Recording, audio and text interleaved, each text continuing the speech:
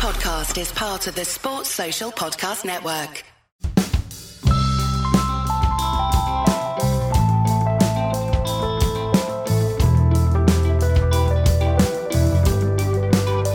This week on Red and Girl, we talk about love, divorce, and the '05 Ashes. And so we bring on a guest who has written about all three. My name's Daniel Harris. I'm a writer, ultimately. I put words next to each other, and I make films also. Daniel Harris was convinced when drunk to write on how his life changed during the '05 Ashes. He went through the agony of divorce. At the same time, he was watching one of the greatest cricket series ever played as a child of the 80s and 90s English team. This podcast is about life, struggles, and Glenn McGrath's ankle. Daniel, what I want to start with you is that sports fans, basically, a lot of them are autobiographical. I realized this recently when I was doing a show with a friend, and he literally went through his entire life via England test matches and Fulham victories or losses. And that's what your piece in, I think it was originally in the Night Watchman, then went to The Guardian, was all about, was the '05 Ashes and how it sort of clashed with your life. Yeah, it was. And I think if you watch sport, then you have these signposts, because the thing about sport is it's a continuum. And it's not just our lives either, because it links us to the lives of the people that came before us and the people that came after us, which is one of the reasons I think we take it so seriously, particularly when elements of that sport are jeopardised. So the way I look at it is that Old Trafford, where Manchester United play, which is my football team, that's the only place that was frequented by me and my grandfather that I never met.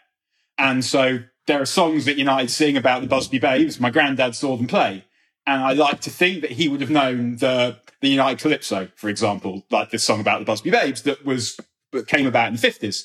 So it's that kind of linkage that then you will have it passed on to you and you will then pass it on. So the way that you think about sport is not just in terms of it's this other thing that goes on over there that we like, but it's more like a heritage and a family history. And it's because it's the only thing pretty much that you'll never change. You can change your friends, you can change your wife, you can change your religion, but the football team that you have or the sports teams that you have and the presence of sport in your life will always be there and will never not be there. And sometimes you're more obsessed with it than other times, but more or less, if you're obsessed with it, you'll always be obsessed with it as part of being obsessed with yourself. One of the interesting things is, I think, becoming sports writers, you end up being at everything or watching everything and you cover everything.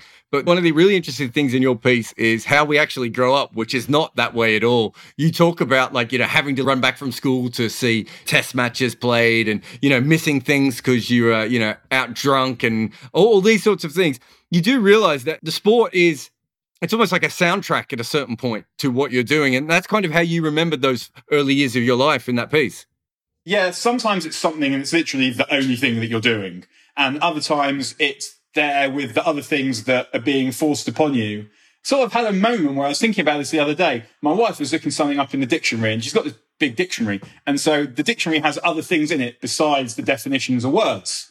And so she happened upon all the capitals in the world and she started quizzing me on capitals and was surprised to discover that I was telling her the capital to Macedonia and the capital of Moldova and this, that and the other. And I was like, why don't you try some Australian states? And the reason why I know these things is because of sport. And it gives you not just this idea of something that reminds you about your life, but it gives you an education in lots of other things as well. I'm sure my first understanding of what empire meant came from cricket. And the BBC did these shows called Empire of Cricket. I was like, okay, feel like I have a better understanding of this now. I'm not sure it's made me a happier person. Sport will teach you about the world because it's this one thing that unites across borders all kinds of people of all different denominations and beliefs, and more or less nothing like it. I mean, we're seeing it now. Like the IPL as a cricket is a really good example of this. What do you do if you want to speak to billions of people? You get involved in sport. And I think music is really the only other comparable thing, which is why it's interesting that you said it's a soundtrack that touches you in a place that, as writers, we try and explain with words. But if you could explain these things with words, they wouldn't be these things, they'd be words.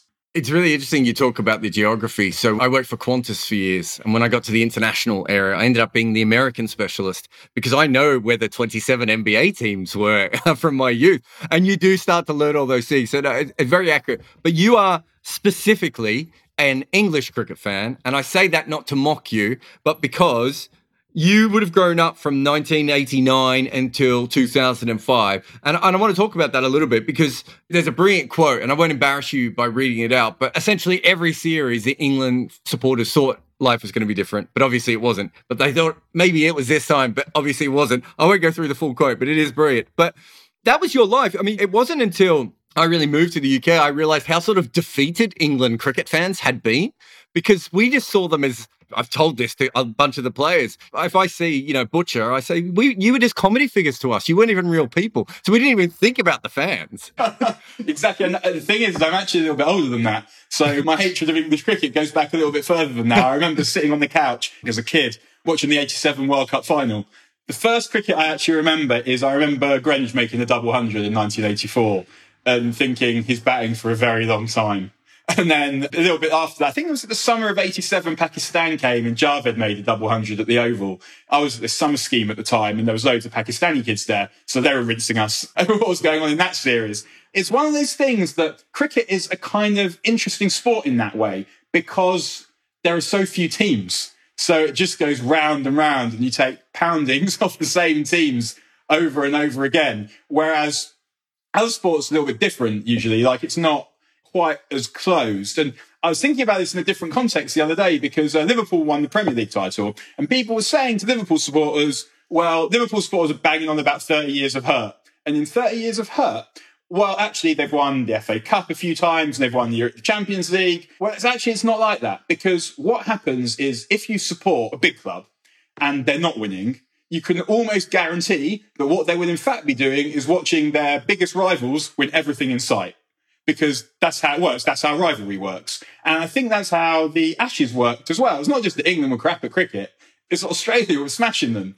And there's something very different about getting hammered by Australia to getting hammered by West Indies. You get hammered by West Indies and part of you thinks, quite enjoyed that in some way.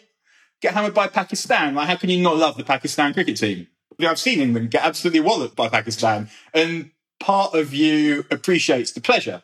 And I think it's also one of the charms of cricket is that in cricket, it's easier to celebrate your team getting a kicking than it is in other sports. And I don't know if that's just the nature of cricket where you're sort of sitting having a picnic with your mates for 3 days, or I'm not exactly sure what it is, or maybe it's just English cricket where basically you are the bad guys and you know it. And everyone else, the good guys, so you want to win, but you sort of celebrate it when you don't. But yeah, long answer to those hidings of Australia were, there was some where you thought, it will be better this time, and it wasn't. And there are other times where you think it definitely won't be better this time, and it wasn't.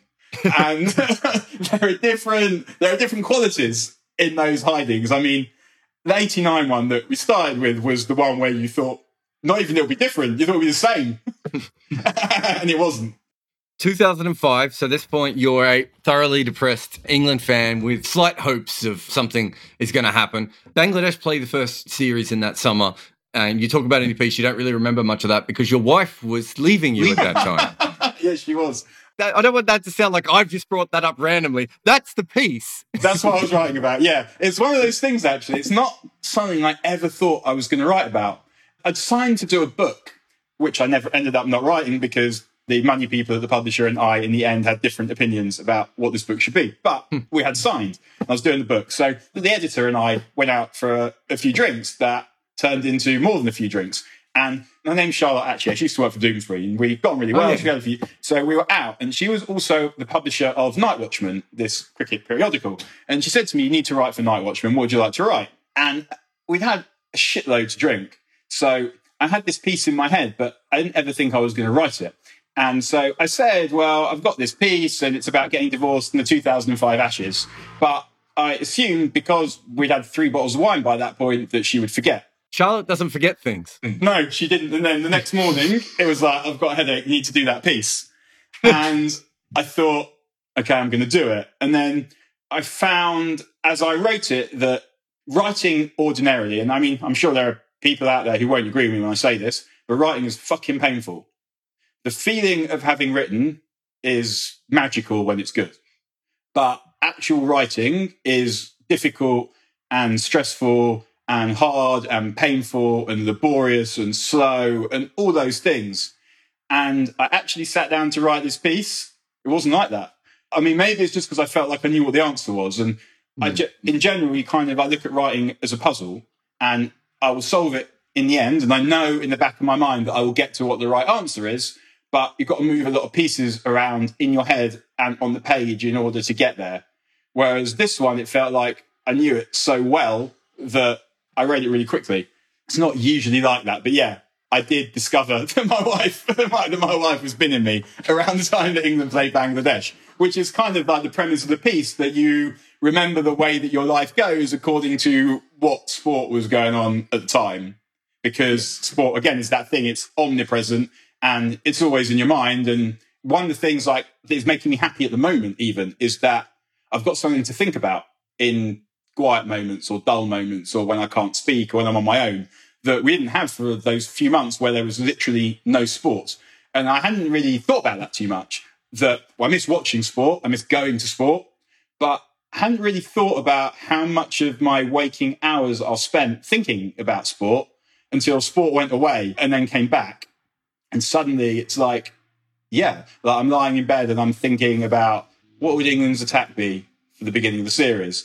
Which I guess in a way is like a microcosm of what's gone on in the sports writing world, where instead of lying in bed thinking, what's my greatest ever England cricket team? Because all you've got is nostalgia. I'm back to thinking about the present. And I think that's sort of what the piece was about the way that sport and the present and the past and the future all intertwined in our lives. But yeah, my wife left me around the time England played Bangladesh.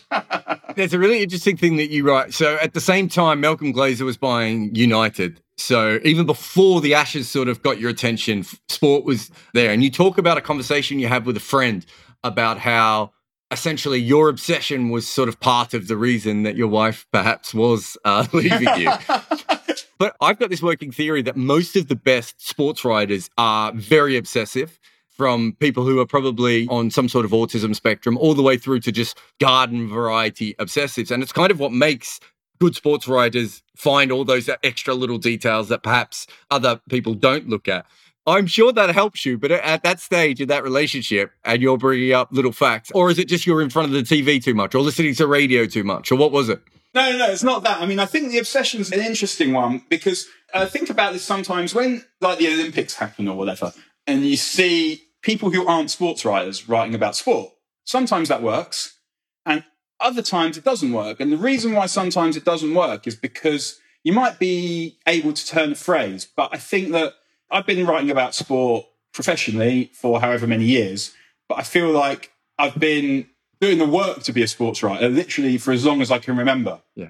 And it's those little things that are in your mind that you remember about because you were equally fascinated by sport then as you are now. And you're preparing because you're constantly thinking about sport, watching sport, comparing sport to other sport and understanding sport and absorbing this whole fucking world of sport in a non-specific way as well. So I've always been like that. And I've always wanted to go and watch live sport. So I guess we're really talking about this on a very practical, how did your wife leave you level? I was attending sports events when she was finding her next husband. And I don't say that in a bitter or accusatory way. You ask the question, I'm relating the fact, like, that is the fact. On a Sunday, she met someone at work who she got on really well with. They became friends. And on a Sunday, I'd often be playing football or going to watch football or on bank holiday and just those things. So that's like a really practical way of looking at it. Another way of looking at it is we got married when we were 21, 22. And neither of us knew anything. We'd been together for a long time by then, but neither of us knew anything and made what was indisputably a wrong decision. And it wasn't like one of these, and I know divorces can operate like this, where the people hate each other, they end up screaming and shouting at each other and do a lot of arguing and there's a lot of rancor and a lot of bitterness. It wasn't like that. Ultimately, she fell out of love with me and fell in love with someone else. And that's what happened. And the football was, I guess it provided a vehicle for her to have a lot of time without me. Number one, she could be thinking, well, this guy is much more interested in this than that. And I would have to say that is probably true. Like, I loved her, but I didn't understand what you had to do in order to sustain a relationship. And I didn't understand what I needed to do in order to sustain that particular relationship. And so I didn't. I sustained my own obsession with sport. And attending football matches in particular, because ultimately the cricket doesn't come every week in the same way that football does. And it's related to other things. It's also really quite related to writing as well, actually, because we got married so young, and it's like, right, we need to find a job, sunshine. And as I talk about in the piece, I allowed myself to be press ganged into going to become a lawyer.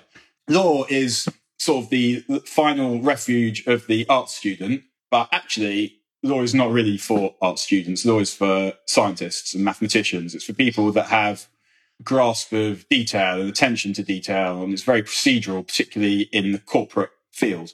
And I was entirely unsuited to any of this bullshit. And I say bullshit in like a friendly way. I mean, it's not really bullshit, but it was bullshit to me. And so I was doing this job, and I spent 2 years at law school, and then I was in my first year as a trainee lawyer, and I fucking hated it. I hated it because it was hateful, like the environment was hateful. And that I say on behalf of every single person who's ever been a trainee lawyer. It's hateful.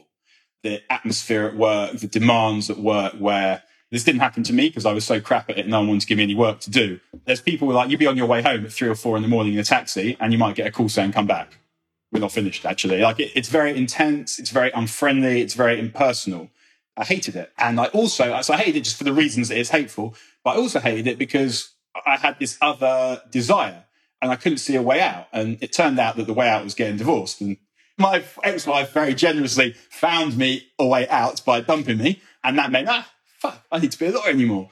I felt like it was obvious. So we never really discussed it until it was after the end, where I was like, look, I feel like I've got to do this thing. And I feel like I have some aptitude to do this thing. It's not me sitting here saying, I'm better than other people, so I don't need to get involved in the corporate rat race, which was what a lot of the people that we knew at the time were doing. It wasn't really about that. It looked down on people that do this. Everyone does or should do what they feel is right, or what they want to do, what is right for them. The reason why it's bothering me isn't because I'm in this disgusting job that is disgusting. It's that I have this overwhelming desire and necessity to be writing stuff. I think she probably didn't get that, and it wound her up. And I mean, ultimately, she fell in love with someone else and communed with someone else on a more profound level to the one in which she communed with me. I mean, that is the truth. And I mean, I know you've just spent 10 minutes listening to me, and you know that sounds, fuck me, that is impossible. How could anyone fall out of love with you? Oh, man. And also, I think that, like, we've been together such a long time. And when we got together when we were 16, and she was a very good girl, and I was a badly behaved boy, I guess. I was in trouble at school, and I was in trouble here, and I was in trouble there, and I like getting drunk, and I like getting high, and all these things. Although, like, there was always a little thing, like, the person I marry doesn't like doing these things. And it's just like, well, I do like doing those things, and here we are. To me, it's just like, are you kind? Do you treat people nicely? Our relationship wasn't quite like that. You get to a point that you're basically thoroughly depressed. You've moved out of living with her. The Ashes start, and you watch them, but you're not really engaged in the Ashes at the start, are you? You talked briefly about, when England had that good morning at Lord's, probably almost ready to buy back in. And then, of course, McGrath comes in and sort of ruins that the afternoon. At that stage, it's almost like the first test is sort of playing into your depression a little bit. Yeah, I mean, you kind of jump on it, really, because it's like, I need this distraction. That's one of the great joys of sport, particularly one of the joys of cricket and Test cricket. It takes place when it takes place, because as I said, like, I'm in this fucking horrendous job that is giving me agita all over the place, just like being there. Like, I literally remember the first day I was in the job and the first piece of work I got to do. My supervisor says to me, I'd like you to do this. I had to go to the toilet before I did it because I was going to cry. I'm not a crier, really. Like, happy things make me cry more than sad things, I would say. And at that point, I felt like I hadn't really cried for years. And I'm not even sure I didn't cry very much even when, like, the whole divorce thing then happened subsequent to that. But what's amazing about Test cricket is it's a distraction during the working day, and it goes on for days. That was one of the great things about that summer, is that the ODI stuff set up the Test stuff, and it doesn't really work like that anymore. What you end up with is, I mean, I love limited overs cricket, but it's hard to separate the matches one from the other, and they tend not to mean that much in the general scheme of things because they come after the main event. Whereas that summer, they were setting up animosity, basically. And because you've got one team that's trying to assert themselves, and you've got the other team that's looking to just remind everyone of actually the order of things. And so you're already kind of amped for it because England was so good in the limited over stuff. And then the Test starts, and it's just like, I feel like I need this. This is here for me. Then it then plays out the same way that we've seen it play out again. And it's very hard when the opposition just have these absolute champions. That's one of Australian cricket's great gifts to English language, is the word champion. I actually wrote something about Joy of Six. The Guardian has this Joy of Six column, and I did Joy of Six champions, kind of looking at what the word champion means. Because in England, the champion is the person that wins the trophy, or the team that wins the trophy. And I think in Australian sport, that's not what champion means. Champion means someone who's really, really fucking good at something. So McGrath is a champion. You can define someone who didn't win anything as a champion according to the Australian definition. And that Australian team, I mean, you look at it now and you think, like, ultimately, there were loads of great players, but there was basically three, I think, that were amongst the best we've ever seen: Ponting, McGrath and Warne. And McGrath was the one I think sort of found hardest to take to as a bloke. Although I wonder if in reality he is the best bloke of the three. Also, you have no idea the complications of the word champion within Australian culture, because it can also be used as an insult. You know about this? As in, like, you say, all right, champ, pat on the head. As in, you're a champion, almost a small C way, if you know what I mean. So it's very complicated. You miss Gilchrist in the three ultimate champion. He was quite good. I want to go into the McGrath standing on the ball thing and Edgbaston a little bit, but I want to tell you a story from a friend of mine, another cricketer actually, big cricket fan, who he must have been about 20, 22, and he just started being a teacher in 1992 in Australia, and he had tickets to see Nirvana. And it was his first full week of ever teaching a class. And he got to Friday afternoon and he just went, I can't. I'm not cut out to be a teacher. I'm so depressed. I need to go home and whatever. I don't need to see this band. And of course, we all know what happened with Nirvana from then on in, basically. I think they literally broke the next week, I think, as the world's biggest band. Because I think they broke while they were still in Australia. You have your own version of that, which is you're in this funk. Everything's going wrong. You hate your job. You hate life. But you actually have a ticket to see a day of the Ashes. But it wasn't just any day. What day of the Ashes did you have a ticket to see? I had a ticket for the last day at Edgbaston. What I love about it is that when you watch the highlights now, and Richie says, I think it's Richie, even though this Test may last couple of balls, there's not an empty seat in the house. Yeah, there is. And that is an unbroken ticket stub for Edgbaston. And for years, I carried that around. I used to have this, still do, have a record bag that I used to put my shit in when I used to have to go to places. And don't do that so often anymore, go to places. And I used to keep it in my bag, always, to remind me not to be such a dickhead ever again. And it started to break, so now I just keep it on my desk to remind myself. But yeah, what happened was a group of mates I've been going to cricket with for years. Let's go, tickets available for the last day at Edgbaston, let's go. And this was with a group of uni mates. And I guess I live in Jewish North London, and my uni mates have no desire or need to live in Jewish North London, so they live mainly living in South. So I was getting a lift with a friend from Jewish North London who was also going, but his wife was extremely heavily pregnant. And so on the Saturday evening, he says to me, look, like, I said I'd give you a lift, so if you insist, I'll still give you a lift, but otherwise it's causing me a lot of aggravation, this test match. I'm not going to go. So I was like, fuck it. Like, I'm feeling so miserable here that if I go, I'm still going to be miserable. So I may as well be miserable without the aggravation of having to get on the coach, go to Victoria early doors in the morning, get on the coach, spend like an hour boozing with my mates, then feel more miserable whilst having felt miserable all along, and then get on the coach and go back to the misery that I've left. And it just, like, the whole thing just seems miserable and stressful and difficult. And it's weird because when, like, the whole divorce thing was at its height, I did still go to games. There's 2 games of the football season left, I think. I went to Southampton away and I hated it. It's kind of hard to divorce from the fact that United had just been bought by the Glazers and it's potentially ruined this takeover. And I knew that I was in trouble because I'd always said that if the Glazers took over United, I'd give up my season tickets and I'd stop going. And then what happened after that was there was a game after that was the FA Cup final, and United dominated Arsenal, couldn't score and lost on penalties. And at the time, it's like, well, these are the things in my life that I thought were forever. United and my marriage, they've suddenly taken on this very new shape. So I decided not to go, basically, because I just felt like, what is the point in undergoing all this grief just to sit there and be miserable when I could just sit and be miserable on the couch. And the weird thing about it was it's just like so out of character. As I said, like when I was miserable, still went to football, even though I was miserable.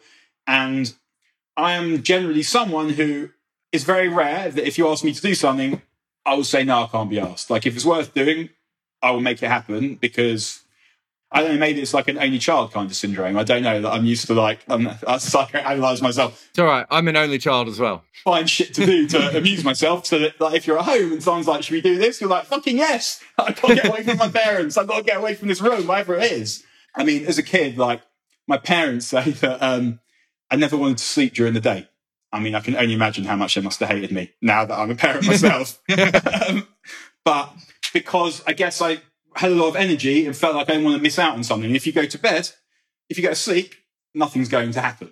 I actually now see in my daughter now, like I've got some 6-year-old daughter, and she's like, Daddy, I don't want to go to bed. Sleeping's boring. And at the same time, I'm like reasoning with her because it's just like, I need to watch television. You must go to sleep. But at the same time, I totally feel that. I feel it myself. I feel it still now that when you go to bed, like that's the end of the possibility for fun in a day. And I'm trying to extend that. So yeah, like me saying I'm not coming, I mean, I felt it very deeply. And while I was saying it, I knew that like, this is not really what I do. And the mates I went with, like they didn't just say, okay, like they fucking hassled me over the evening. And I was just like, no, I'm not doing it. Obviously that test goes quite well for England, in case people have forgotten how it went.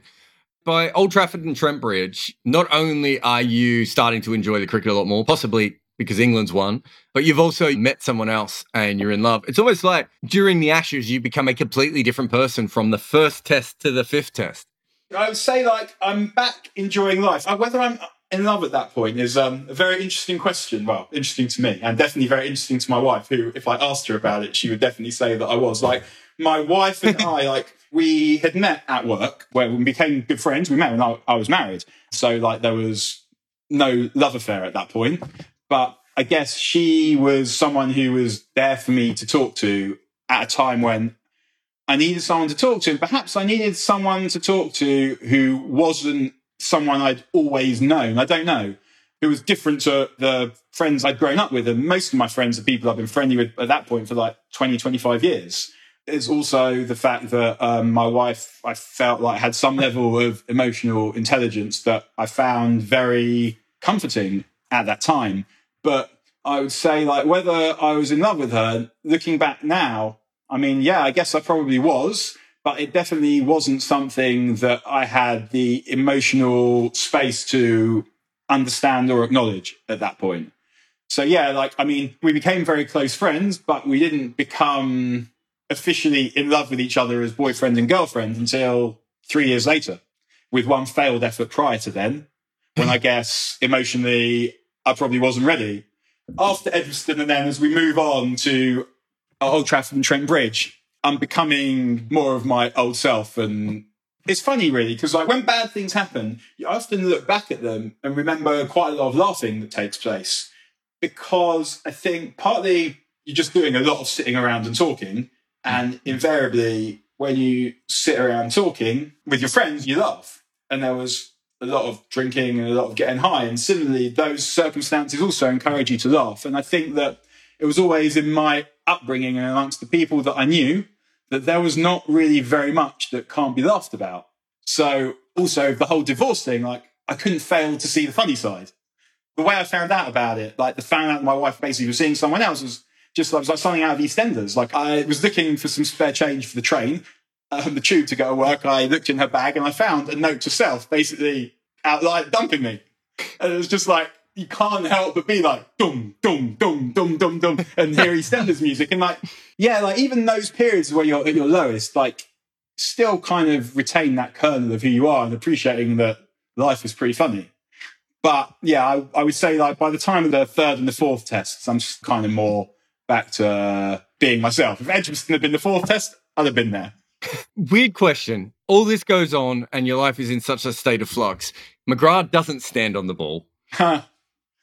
How much, I mean, I suppose my question is, how much were you able to enjoy the fact that something was going right in your life? And that, I know you've said that you handled it pretty well, but you still were quite depressed and you talked about it. I didn't say I handled it well. I mean, I would never say to anyone, actually, funnily enough, I had this conversation, I think, while watching Flintoff's Morning at the Oval about handling things well. Like, I'd been out all night, had somehow got to where I was getting to. And so we were talking and someone said, you've handled it well.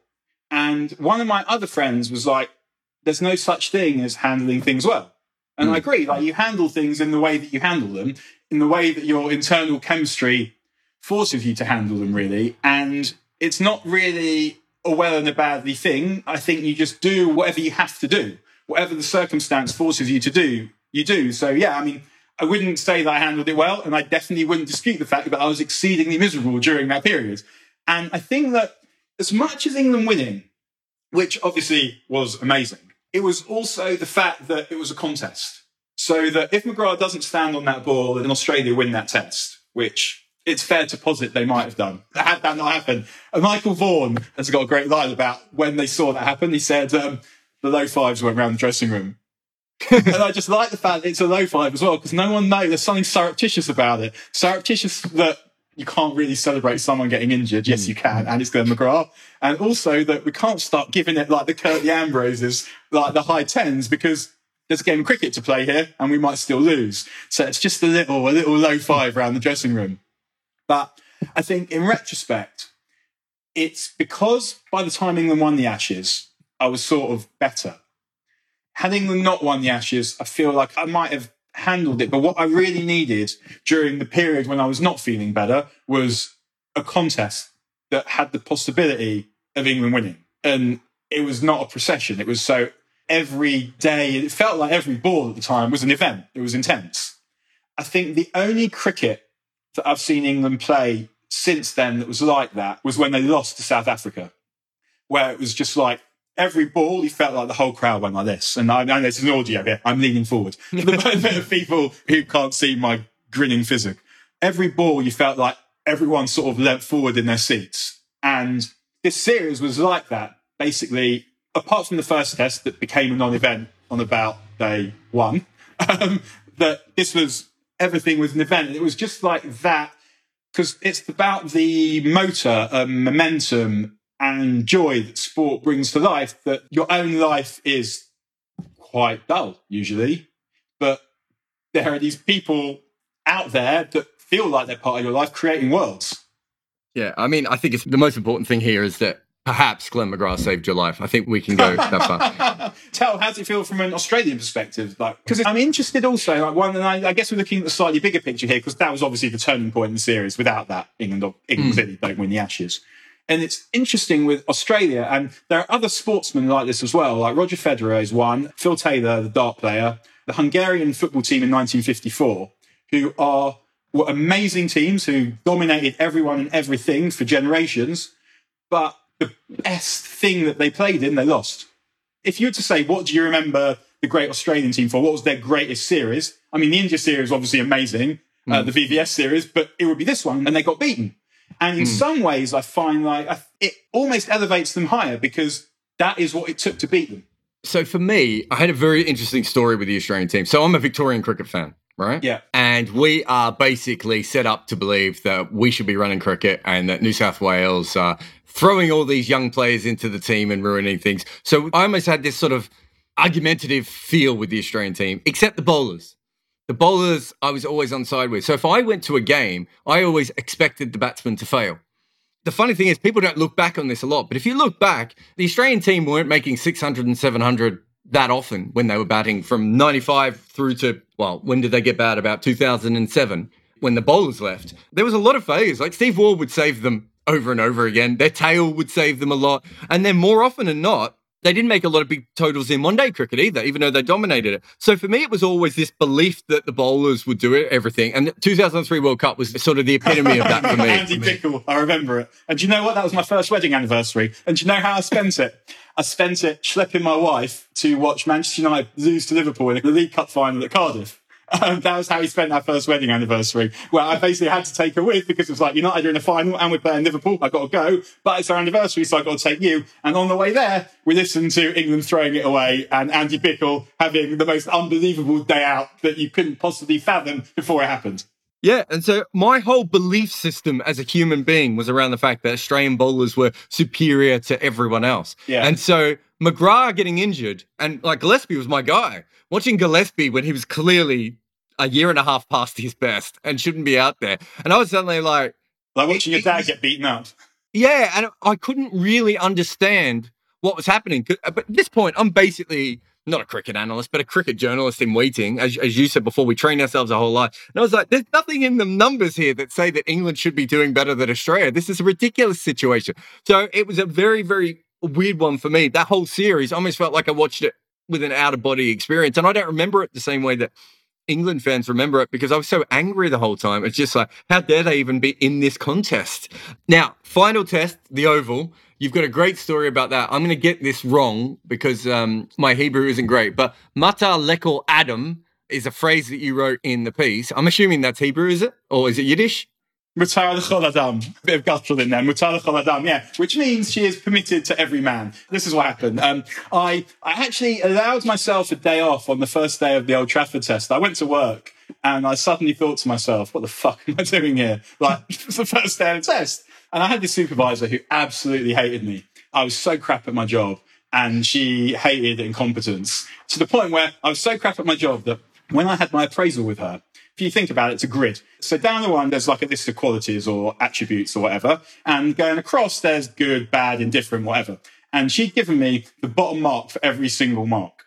So when I had my appraisal with her, I said, you appear to have given me the bottom one for every single grade. And she's like, yeah, I have. I thought that's what you deserved. And I said, fair enough, but there's just one I want to query, which is robustness in accepting criticism. Like, you've given me quite a lot of criticism, and I feel like I've been quite robust in accepting it. And she said, no, Daniel, I thought carefully about every possible grade and every possible box. So I said, all right then. So why is it that there is a vertical line linking your ticks in the bottom box that shows very clearly that you've just gone down the page? Anyway, so she hated me. So I said, I'm not feeling well. And she was like, I'll get your cab, more or less. So I went home and I watched Vaughan's 100 when I was meant to be at work. But for the Oval, I was concerned because getting to the last day of the Oval, I need to watch it. So I booked to do my official Jewish divorce. The civil divorce was done, but we're Jewish, so we got married in the synagogue. Actually, we didn't get married in the synagogue. We got married in a hotel, but like under Jewish religious authority. And in order to get divorced, there has to be a particular amount of time that has to elapse. It's very technical. There are literally books and books and books of people having conversations over thousands of years about how you do this. So I arranged that I would go to the religious authority to get divorced on the final day of the Ashes. And the reason why I did this was because then I would have the day off work. I obviously told work that I needed 2 days because I knew that they weren't going to be like, no, you don't. You need 1 day. But anyway, the first of those 2 days was the final day at the Oval. So I was watching it, getting high with friends, I guess, and as you do. And I nipped off to do like the first bit early on, like I think before play started. And then you have to go back so that you just have time to reconsider. It's obviously these rules were designed when people lived in the same villages and divorces were much less common. And yeah, what else are we going to do? It was more that kind of thing. So I arranged to go back at lunch, but it overran. And I ended up saying to the guys, like, look, like there's some cricket going on here. They basically had absolutely no interest whatsoever in Harris getting to see the end of Harris's Ashes. And so I missed KP going mad because I took a wrong turning on my way back and got stuck in traffic. That meant I missed most of it. But even though it's only like 10 minutes from where I was living at the time, but they have this little bit where they always ask you questions like, they have to say what place it is. And I remember the rabbi, actually it's a Dayan who is a very senior rabbi, said to me, we're writing here London on the Thames. Do you know why we're writing London on the Thames? And I said, yes. And he said, why? And I was like, well, you asked me. I said, I know. And you definitely know. I need to go and see what's going on in the cricket. And we ended up, and the reason why it's London on the Thames is that you shouldn't think it was London somewhere else, so that you would know exactly that this was precisely this divorce. And then I eventually get back and I get to go and see the very end of the Ashes, having enjoyed a quick chuckle to myself, obviously, when they say that your wife is mutar l'chol adam, permissible to all men, which obviously isn't true because my wife is very happy with her now new husband. They've been married for many years and have, I'm sure, several children. So I guess it felt like a fitting ending, because I think ultimately when we're talking about all the things we've been talking about and marriage and sport, what we're really talking about is we're talking about love. And what I needed at that point and what the Ashes series gave me was some kind of receptacle for love. Like, you're in a relationship with someone, and if it ends, even if you're the one who ends it, not that I would know about that, but I feel like that would be the case, that you have this love inside you as a human being and no receptacle for that love. And as a parent, it's just like you can like give it to your children and give it to your wife but at that point, it's just like, I was in love with this person, and now, I mean, I'm still in love with this person, except I don't actually love them in some way, because it's quite hard to give love to something that doesn't love you. It's just like in a marriage, it's like, how can I love you if you don't love me back? Well, I can't, except I do. It's like quite a strange paradox, maybe. Conundrum, paradox. And then, so what I ended up doing anyway is I poured my love into that Ashes series. And that Ashes series was everything that I love about sport, and felt like the love that I was giving to it was returning to me. And obviously it ended nicely with the ultimate show of love by my team winning. But beyond that, it was caring for me at a point when I needed to be cared for, and I needed that to care for me. That particular thing, like this thing that has been a lifelong obsession, the sport itself. But it's not just the sport itself, I don't think. It's the characters and the personalities of the people that play it. Like, sometimes you have really good football teams and you're just like, even if they represent your own club, but I can't necessarily get on board with any of these people as individuals.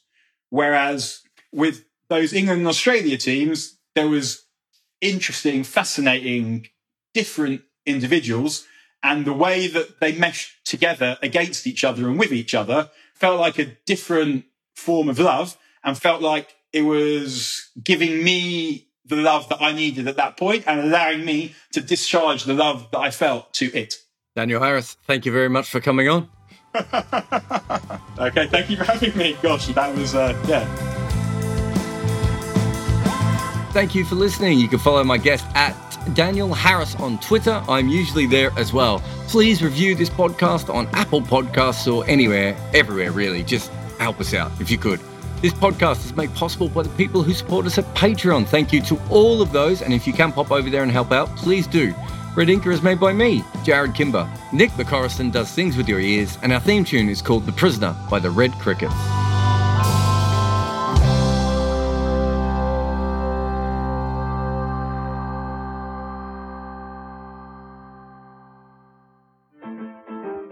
Red Inker listener, don't forget to also subscribe and listen to Double Century, a podcast where I trawl through old newspaper reports and bitter books from former players to tell the story of our great game. Find Double Century in your podcast apps.